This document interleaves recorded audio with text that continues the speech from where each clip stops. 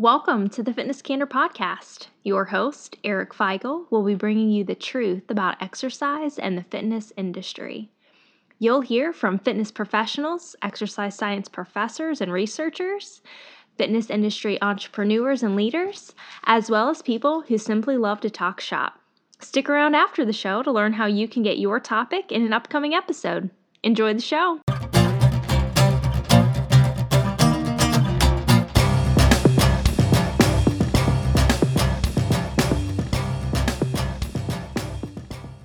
Hey everybody, welcome back to Fitness Candor Podcast. A long ago guest, Peter Collins, joins us today. He was from episode 100, so kind of my milestone episode. He is co-owner of HitWorks in Sunderland, England, and we've kept in contact for the past 2 years. It's been November 2017 is when he first joined the show, and we've kept in contact ever since, checking each other's workouts, kind of sharing music and things like that, stuff that we're listening to, all sorts of fun stuff, bitching about certain topics.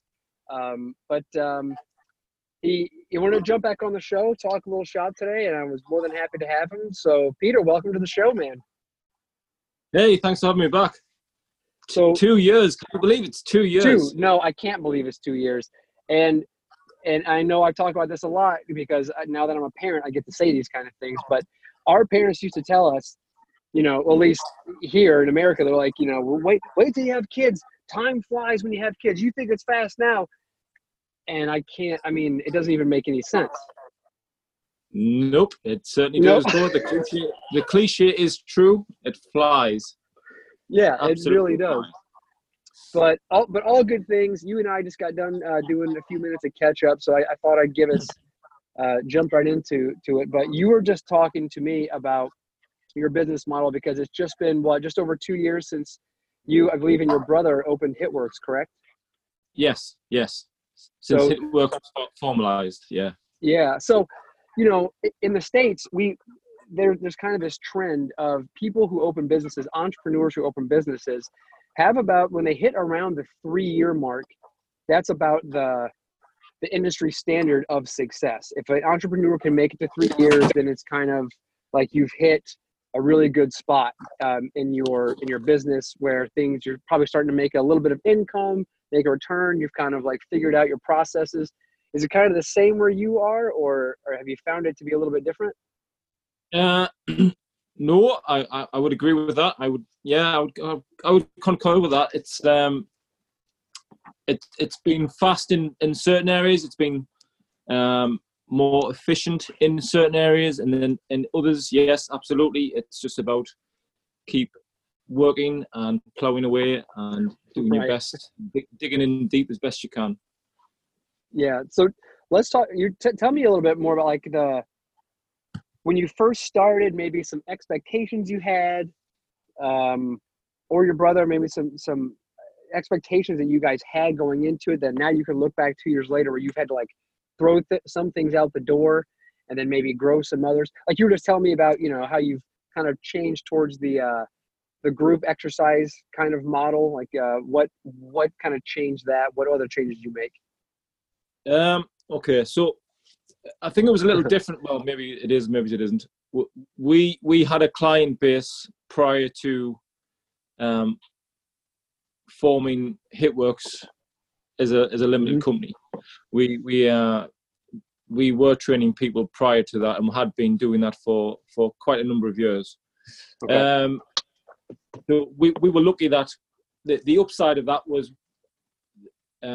we could transfer, or thankfully those people wanted to transfer over to the new business when that was created. The downside of that, of course, is it's then suddenly a business, and you have bills to pay, and you have insurance to pay, and you have equipment to buy, and you have running costs, which suddenly appear that you didn't have before. So it presents its own set of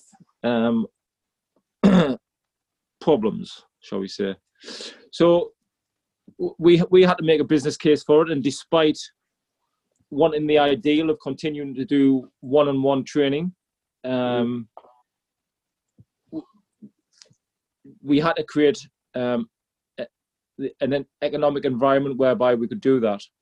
And one of the things that we had to be flexible on was the number of people that we could train and how we would train them, and whether we were going to do small group training, and getting away from, and let's be honest, we've talked about this before, but what we were involved with was high intensity strength training. Right. That can be quite a impenetrable, dogmatic group of individuals. Right. Yeah, no kidding. If we were to be honest. So, to break away from the one-on-one model, it's almost sacrilege, isn't it? That's very true, yeah. But we thought we could do it. And we limited the size of groups. There was no more than 3 people would be trained at any given time. And then just over the space of probably, we did a good 12 months solid graft with that. And then over the last 12 months or so, it's slowly started to transition, whereby everyone has adapted to price changes and the climate in which they train, and they've slowly started to acclimatise to individual appointments. Right. And it's just been organic, really. It's not something that we forced or pushed. It's just been, we're trying to make the whole process as organic as possible. Now, I think that we touched on this the last time.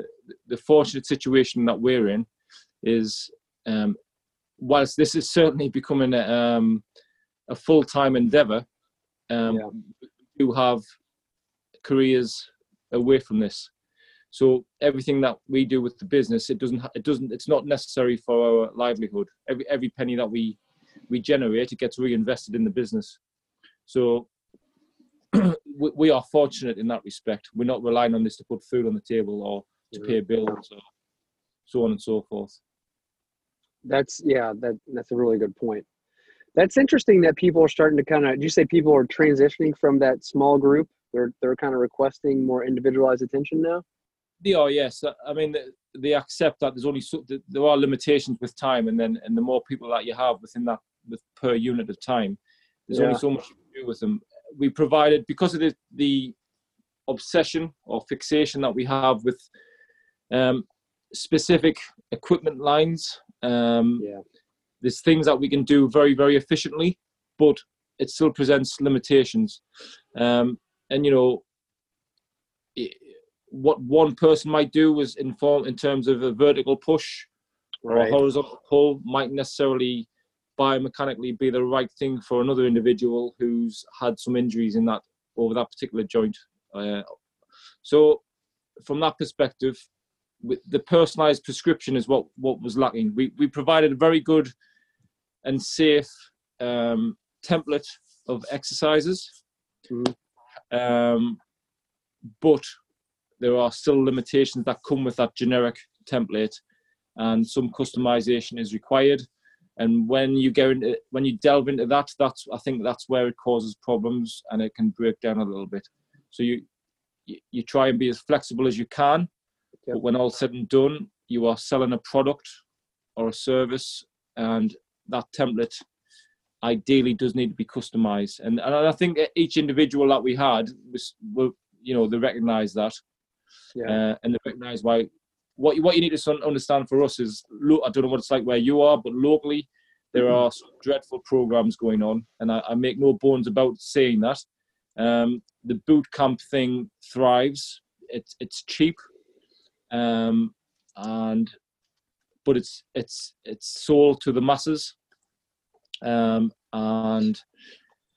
there's no accountability there. There's no accountability to the individual. There's no accountability to the injuries that they are incurring or creating or investing in terms of the future as a consequence of the training that they're doing now. And we detest that. We absolutely detest that. So, but nonetheless, it is cheap, and the masses are attracted to that whether we like it or not. So we've always tried to be as steadfast as we can with our message about what we do and why we do it, and what we don't like. We don't preach, but we are steadfast in what we try and promote. Yeah, and I think there is there is kind of a very similar. I mean, I just wrote down a couple things. You said that the boot camp model, number one, is cheap. They have like the drop in, or you can buy a package at a discount, things like that. And they sell it as the biggest thing. I'll say my piece after this, but they sell it as, a fun experience. And not that I think like every workout that a person goes into needs to be this grueling, dreadful thing. I mean, do I look forward to every single one of my workouts? No. I mean, my brain almost talked me out of it today again, but you do it, you go through it, it's done. I understand the group format. I understand there being I think a good thing about it, like not the group format, the boot camp format, they try to cultivate, like a family or they try to cultivate accountability because there are other people there. But I don't think if Susie Q doesn't show up, I don't think Billy Joe really gives a crap at all. I don't think they care. Now, whereas, and if the coach is there, if he's a good coach, then maybe he'll reach out. But most of the time, if somebody gives them a $200 check for the entire month and somebody doesn't show up in a group, it doesn't matter because I'm going to charge that person because I got 20 other people, doing ball throws and whatever else they have going on. But if it's individualized, if there's structure in mind, if you have an appointment with a coach like yourself or myself, and this has been well thought out, well designed, if you don't show up, we do care. It's right there in front of us. Yeah. Yes, there's a financial exchange. I mean, it is a service, it is a business, but it's if you're comparing the two side by side, the people that are out there doing the group fitness or the boot camp style methods are a different type of people than I think than the people doing the individualized coaching. The individualized coaching, those people I think gravitate towards it because they appreciate the thoughtfulness that goes into it and the accountability process and the relationship that you build. Yeah. I don't know what you find, but we tend to. There are certain boot camp mentality groups who we have in the past tried to explain at length, I might add, but explain nonetheless why it mightn't be the best thing to do. We get the psychological impact that training with others might have. I do think that's a positive. Brian and I have discussed that at length, and we've disputed that with other people in our personal training camp, shall we say, and we think there is a bit of snob value whereby people in our camp can be a bit too excessive with. I think so. I do think there are some benefits to very small group related activities. It can bring out the best in people. But physiologically, is it the best thing? Arguably not. But nonetheless, I think you can make a small. There can be a small argument for having small group training made available. That being said, I think you need to. You just need to be open with people. And what we find is the people who do the boot camp stuff, getting back to your original point, is that they tend to get injured. And that's when it doesn't matter how much you put the hard sell on, it's once they are injured that they will come to you. If they are still interested, if they haven't been scared off training, if they haven't been injured too badly where they need a surgical input of some sort, on the proviso that hasn't happened, then, or even if it has in the post surgery, we tend to find that's when we get them clients, and they tend to recognize the value more, and tend not to go back to that boot camp based scenario. Yeah, and that's happening certainly more and more. So let me ask them, like, how many of those type of people do you guys encounter? Like the ones who, because especially if you go into a certain situation, if a person already has an existing injury, let's just say shoulder, for instance, because a lot of people are walking around with some type of shoulder, maybe a low back or knee or something. They go to a boot camp, even if they tell that the trainer or the person there, they say, hey, I'm dealing with this injury. Okay, we'll try to monitor it. How many of those people have you seen people leave leave HitWorks, go to a boot camp, and then come right back, and then they're like, oh, okay, I did make the mistake. Like what amount of people have you seen do that? We've never lost anyone to go to another. Oh, well, good for you. They may well have. That would be probably quite arrogant, I think. There are those. There are those. We probably have lost a small. We're very lucky in so much as when we have someone train with us, they do become hooked. They get it. We go to great lengths to explain it. We go to great again. So, it's pretty much like the practical elements that we discussed over 2 years ago, and just like what we briefly discussed prior to coming on air. Once you're a parent and you're running a household, and you are trying to maintain some professional life and put money on the table to buy food and have holidays and to provide for your kids, the last thing that you're thinking of at that point is whether you should be training 3, 4, 5, 6 days a week. Yeah. Well. So, but what is sadly sold in our industry is you need to come to see me 3, 4, 5, 6, 7 days a week to be successful. If you want to get stronger, if you want to add muscle, if you want to be fitter, and all of that diatribe, it's the same thing, isn't it? Volume. They try and sell volume as a way of generating an income for themselves, and it's something like, as we've discussed before, is completely counterintuitive as to what you should be doing in terms of productive training. So once we discuss training and we show them around the lines of equipment that we have, we explain them, we're in a position now where we can showcase more evidently than ever before why the positive results that we can achieve within 30 to 60 minutes a week. I think once you're at that point, you really are onto a winner with people, because you're getting these people, you're subverting these people away from this high volume approach and getting much greater results with far, far less. And again, when you're dealing with people with busy lifestyles, right? Yeah. And let's be honest, training isn't the be all and end all. It's something that should enhance your life, but it shouldn't detract from your life. And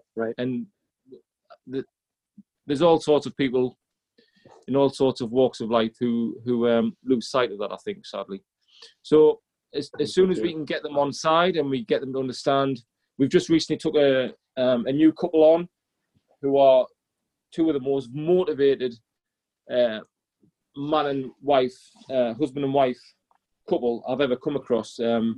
Very ambitious, work very, very hard in their professional life, have children, have a household to maintain, etc., etc.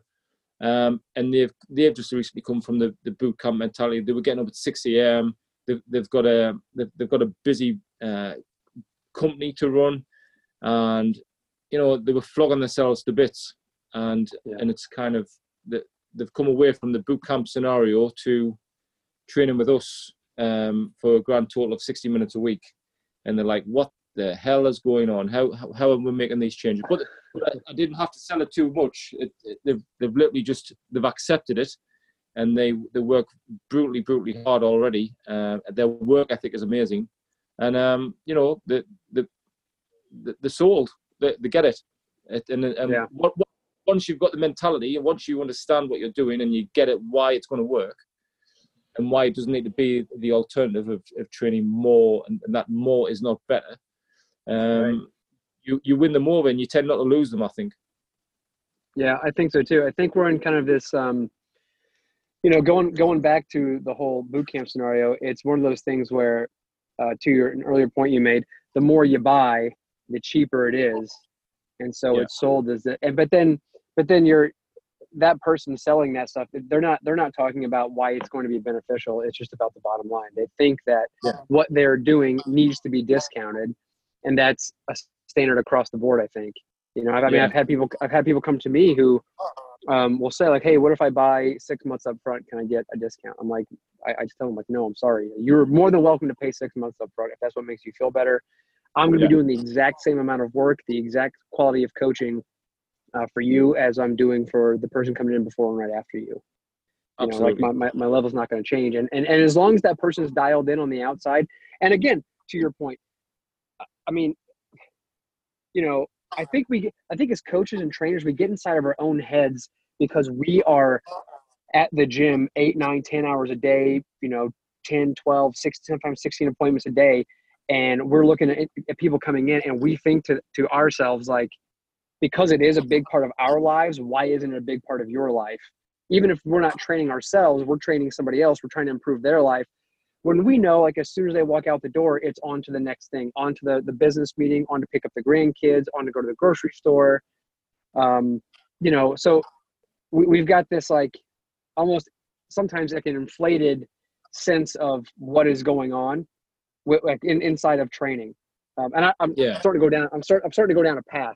I'm trying not to get too far off from the weeds. My original point was just that if people have things dialed in, then hopefully on the outside, if they're taking care of themselves like 30% of the time that we hope they are, getting some good sleep, staying hydrated, eating halfway decent most of the time, then they're going to see those results that the people in selling the big boot camps, it doesn't matter. Let's just churn them in, churn them out kind of thing.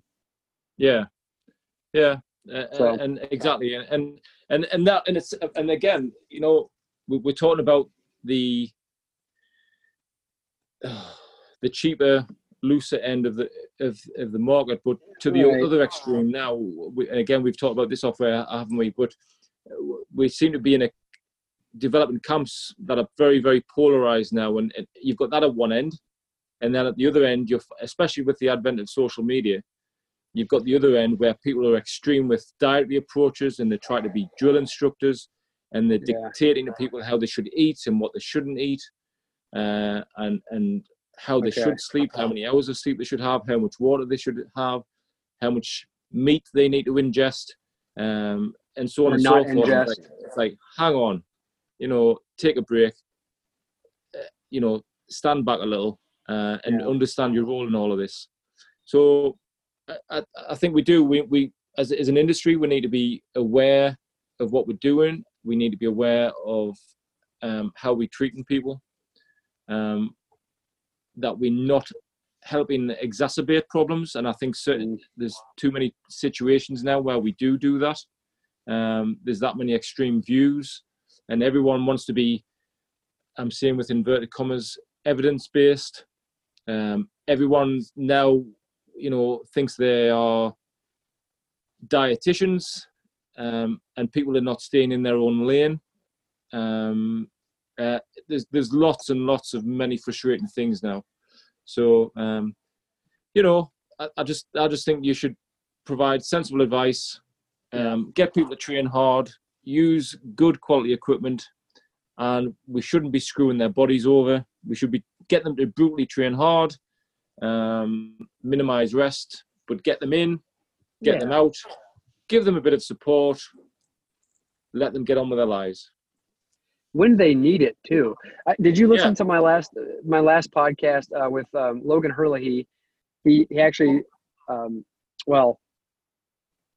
it's going to be a bit confusing for people because this is December right now. Your podcast is going to be released in February. Yes. Logan's first podcast was a couple months ago already. Anyway, in our most recent one, we had this conversation about how when people come in and they have these really big goals, it's for the most part, if someone comes in and they're going to you, however they found you, they come to you and they just want to, they start at ground zero. I just want to get moving. I want to feel better. I want to feel great. And let's say you're trained that person for a year and you just get them and they come consistently. Not every single time. They're not going to be 100% compliance. I get that. but let's say they're coming to 80% of their appointments, which is a high total, I think.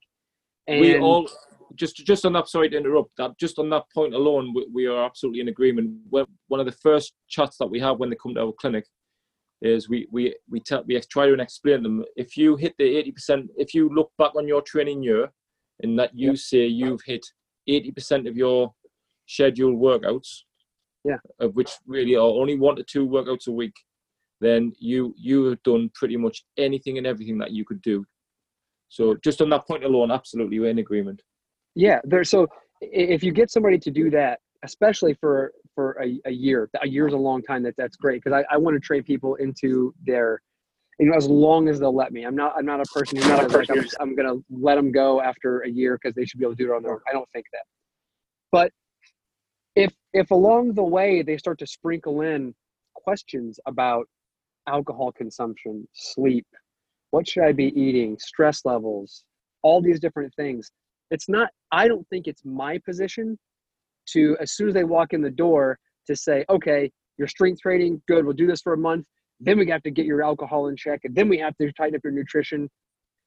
I mean, and that's, again, to your point, like there's these giant extremes, where if you're a trainer and you don't offer every single outlet to your clients to be successful, for most people, getting out of bed and going to the gym is such a huge win for them. And if they're strength training sensibly for 30 minutes a couple times a week, man, we know the benefits. We could put up a ton of research if we want to go down that road, but just common sense alone will tell you that's a huge win for most people. And then when they start to see the benefits of that, they start to feel better, those other things will trickle in, because they'll want to get the most out of it. They'll want to keep going. So absolutely, I feel like we make it so much harder on ourselves when we try to put all this pressure on us. Like, I need to be a coach. I need to be a dietitian. I need to be a sleep expert. There's all these things we have to be experts on. And I don't think it's necessarily true. No, I mean, the line that I've adopted from some American friends is just stay in your own lane. I really do. I do like that. Unless you can tell me you are, I don't know what it's like in the US, but you in the UK, in order to really you need to class yourself as a nutritionist or a dietitian, you have to be state registered, right? And you have to be educated in that field to postgraduate level. You have to have done postgraduate work. You have to have worked in a dietetic ward, I believe. And you've done a lot of work with a lot of people in that area. And there's just, for me, there are too many certified trainers who are not qualified or educated well enough in that area, in that specific area. And they're not qualified to deal with the not just the scientific, but the psychological impact of the information that you're trying to pass on to that person. They are simply not good enough to do it. They may well get results, and they may well be getting results in spite of, and they may well have done something that's worked for them. But the bottom line is they are not suitably qualified, and they should not be given advice. So that's our personal opinion. We feel we can sleep at night by giving that advice. And don't get me wrong, we have helped quite a growing number of individuals now with changing their body composition and getting to grips with their nutrition and getting to understand the power of the calorie and understanding what calories are, and getting them to understand how to adhere to certain caloric budgets, etc., etc. But outside of that, that's not an area that we push, and we don't believe others should either. And we find it very frustrating with these dietary trends that occur, and these so-called, we're probably getting off track here, but these continued dietary trends that people try and follow or get pushed.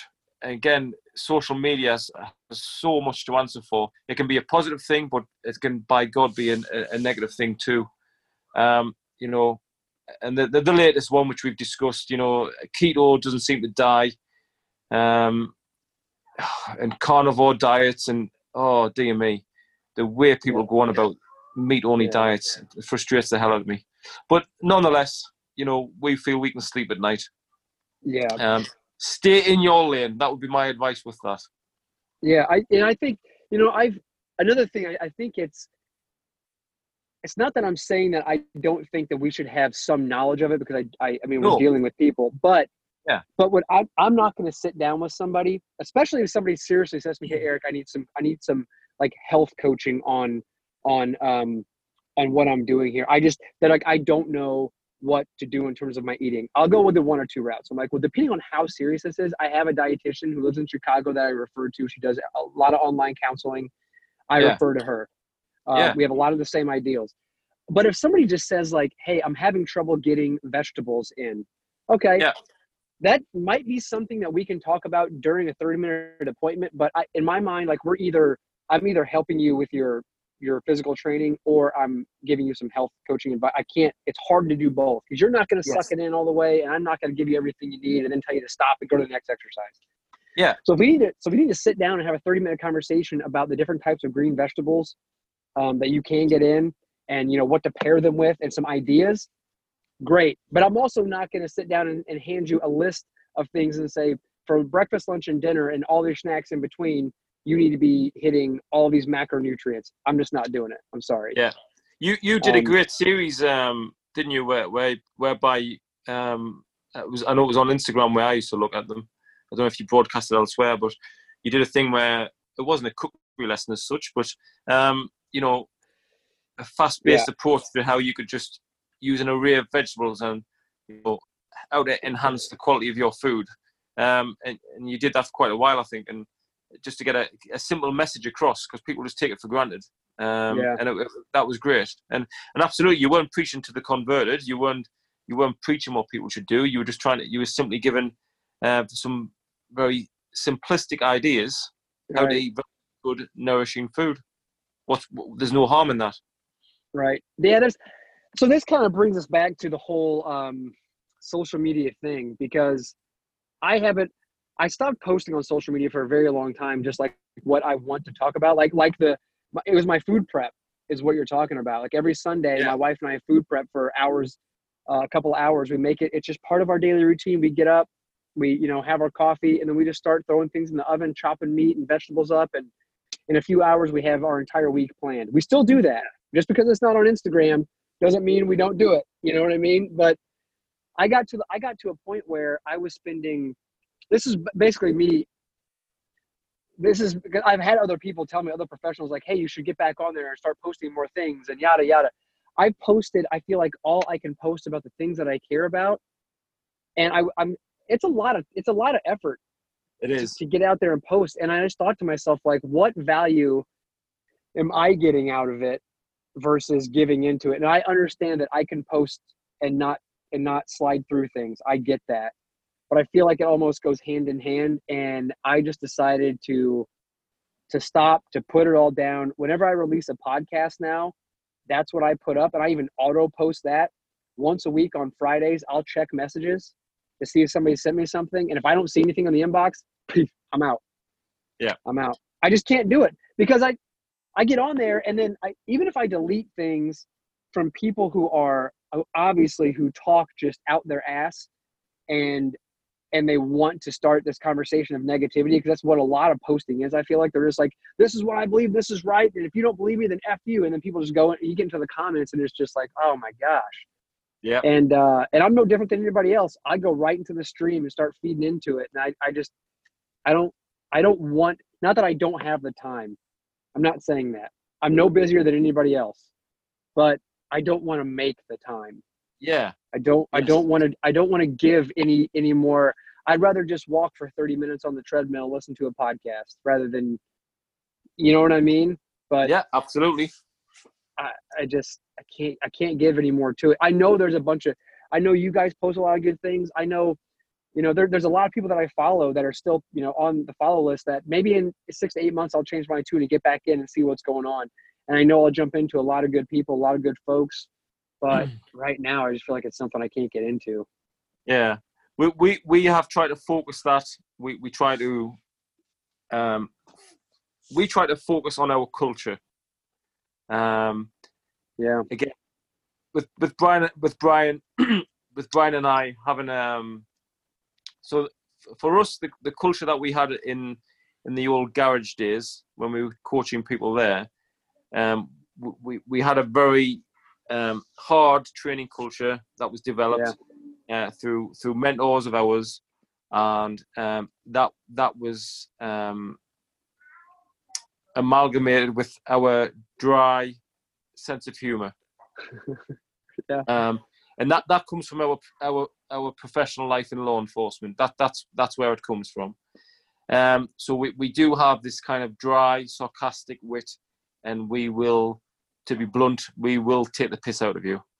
And people get it. They know it's harmless, and they get the bluntness of it.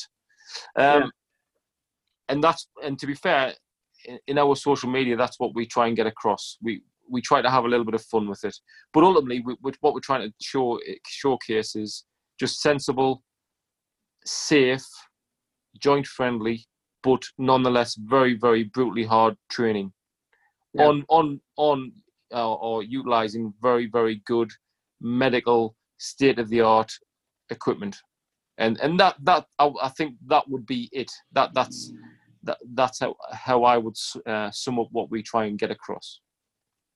Well, I know when I was following, I mean, that's what I got from you guys.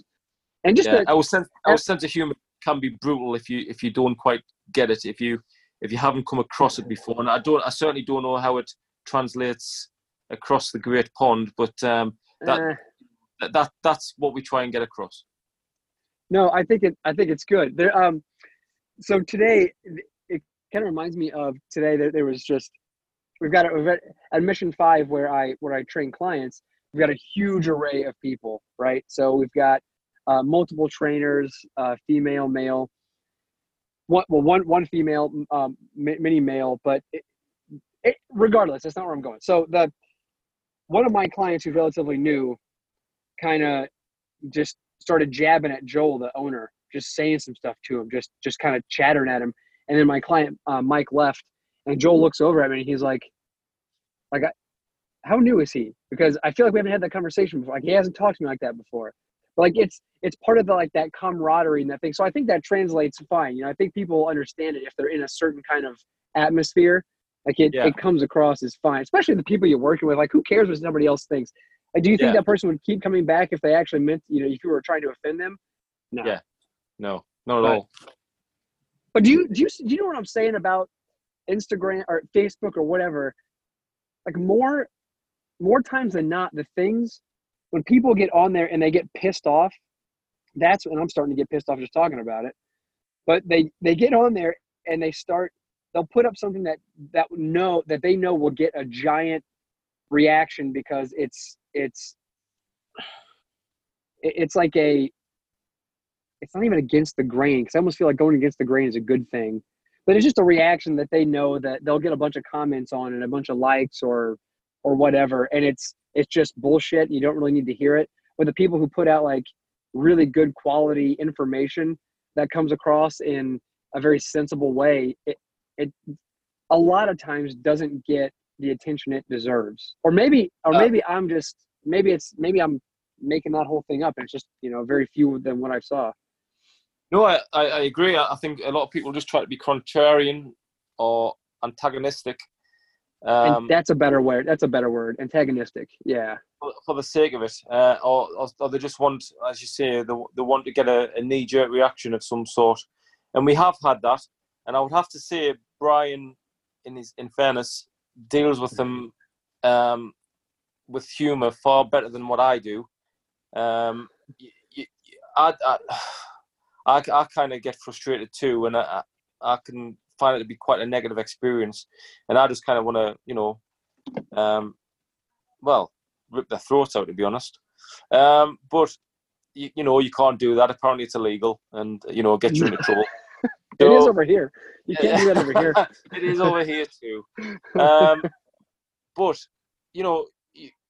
all we're trying to do is educate on sensible practices in terms of training and why you can get more out of less. If you train harder, why you can get more out of less.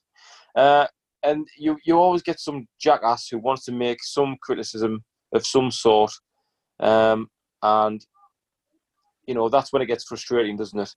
But I think by and large, we're kind of, our message is largely well received. And I mean, again, as you know, because you're part of the Inner Sanctum, we have a private group where anything goes, and people with humour can say anything they wish. But then we have the public sites on social media, on Instagram and on Facebook, purely to showcase what we do, and why you can do things that little bit easier and better. But you always get those individuals who want to be antagonistic or want to tell you why what they do is better, and we've learned to get to that point where it's a case of, well, okay, jog on, do what you want. Fine. That's not what we do, and we do what we do, and this is why. We just try and leave it at that now. Yeah, I think it's the troll mentality that gets me more than anything. Yeah. That's what it comes down to, because you'll see those same people get on multiple pages, and you're like, I get it. You just say the same stuff all of the time because where do they get the time? Where do they find the time to just sit at a keyboard and be a keyboard warrior? You know what? I don't know. I guess it's the same amount of time that anybody does who sits down and looks at Instagram. Same time, I guess. I don't know if they put that much more thought or effort into it than you and I would. They're just saying dumb things. Yeah. It's just, I just don't understand. I mean, I browse them things. And I know at what point in my day or schedule I get to do it. But I think, Jesus, where do you get the time to make these comments? And sometimes, again, we have made the mistake of not trying to have a superior mentality about things, but if you see something that is genuinely god-awful, and you think you are, because we from a training perspective, we truly see it as physiotherapy. Again, I think we've discussed this at length before, but we do see strength training and physiotherapy as one and the same thing, especially if you have good tools to use. And not everyone does. Sometimes you need to find workarounds. But nonetheless, if you have good tools and you have good practitioners, physiotherapy and strength training, as far as we're concerned, are one and the same thing. So if you see something that someone is doing in a damaging way, then there are times when you can comment, but it's like they just take everything as an insult or don't tell me, and you think, well, hang on, I can, it's hard not to get down the. We've learned to be quiet now in this regard, but I think when you are doing this daily as a profession and you are results-based and your clientele come to you for results and you are doing, in excess of hundreds of workouts a week and thousands of workouts a year, and you kind of, irrespective of whether you are an academic or not, or whether you've got data to support what you do or not, you're becoming a practitioner in your own field. And I would like to think that with a modicum of intelligence, you'll get to understand what actually works in the real world and what doesn't. And if you're trying to offer someone a little bit of gentle encouragement or advice and they don't take it on board, well, we've kind of learned to be quiet about it, shall we say. Yeah, and, eventually you just got to be like, all right, I do. I'm out. Yeah. I'm out. You're out. Bye-bye. Yeah. That's fine. And it's either like you take my route where you just kind of go cold turkey, like, okay, I'm out of here. Sorry, I got to go. Or, and a lot of people will not criticize me, but they'll comment like, well, don't you use it for business? I say, no, I don't. I've never pulled a single client from Instagram. And I don't, or for social media. Now, whether or not someone who goes to my website, whether or not they get onto my Instagram and then it kind of reaffirms what my website says, that's different, But and I think that's where most of the confusion comes from, that we have to be a part of it to build our business. And I just don't think that's true. And I agree. I think that locally, I think it's nice to be able to pick up the community that you're part of. Again, if it wasn't for social media, then we wouldn't have become friends. We wouldn't have had the discussions that we had. So from that perspective, it's very positive. And they are like-minded individuals who I greatly respect and have had the opportunity to speak to and link in with, which is great. Opportunities that wouldn't have arose under any other circumstances. So that's great. That's very positive. But in terms of the business, our sole arbiter for success has been word of mouth. There's absolutely no doubt about it. It's solely word of mouth. Yep. Yeah, I think those people who,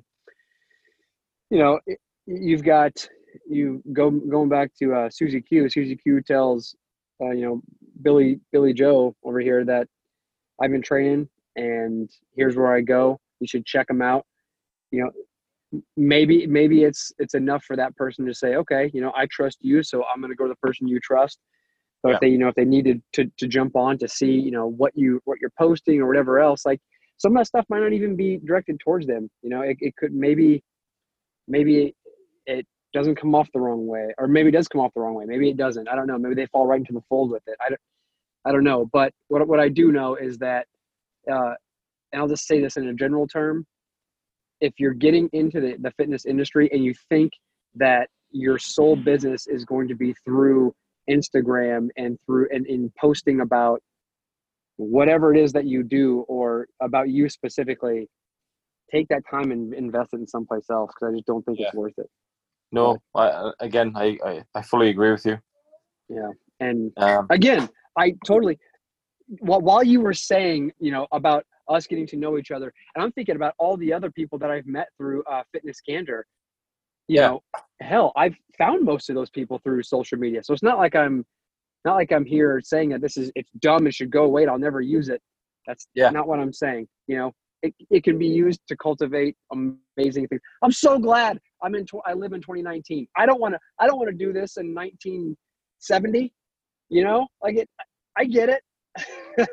I get what I'm talking. I get what I'm saying. It's a different beast, but there's some things you can leave, some things you can go into. Yeah. So anyway, man, that's it. We got to rant a little bit. But look, I actually do have to get going. I've got another appointment coming in 30 minutes, so I'm going to get in there and get prepared. But if people want to get a hold of you, they want to find out more about what you're about, where can they go to do that? Social media. Of course. Right? Yes. Where else? Yes. Social media. We still have not progressed to a website. We have not done that. We refuse to do that. The only thing that we have still right now is a public Facebook page. Okay. It works, and we have a Instagram page again under the same title. It works, and our email address is hitworksinfo@gmail.com if they want to send us an email, or just send us a message. But we're always happy to chat to anyone. We think we're quite positive and receptive in that way. Yep. So feel free. Well, Peter, I appreciate this very much, and I do appreciate the link that we have through social media, and I hope this didn't come back to bite either one of us in the ass. All of the trash talking, and then I think it's been cathartic, don't you? Yeah, I think it has. But anyway, thank you so much. I appreciate it. I hope people do reach out to you. Keep up the great work, and we'll talk to you very soon. Great. Take care. All right, we'll talk to you later. Bye. Bye-bye. Thanks for listening. Don't forget to rate, review, and subscribe wherever you listen to your podcasts. If you'd like to suggest a topic or be a part of the show, get in touch with Eric on any social media platform @EricFeigl or email fcp@ericfeigl.com.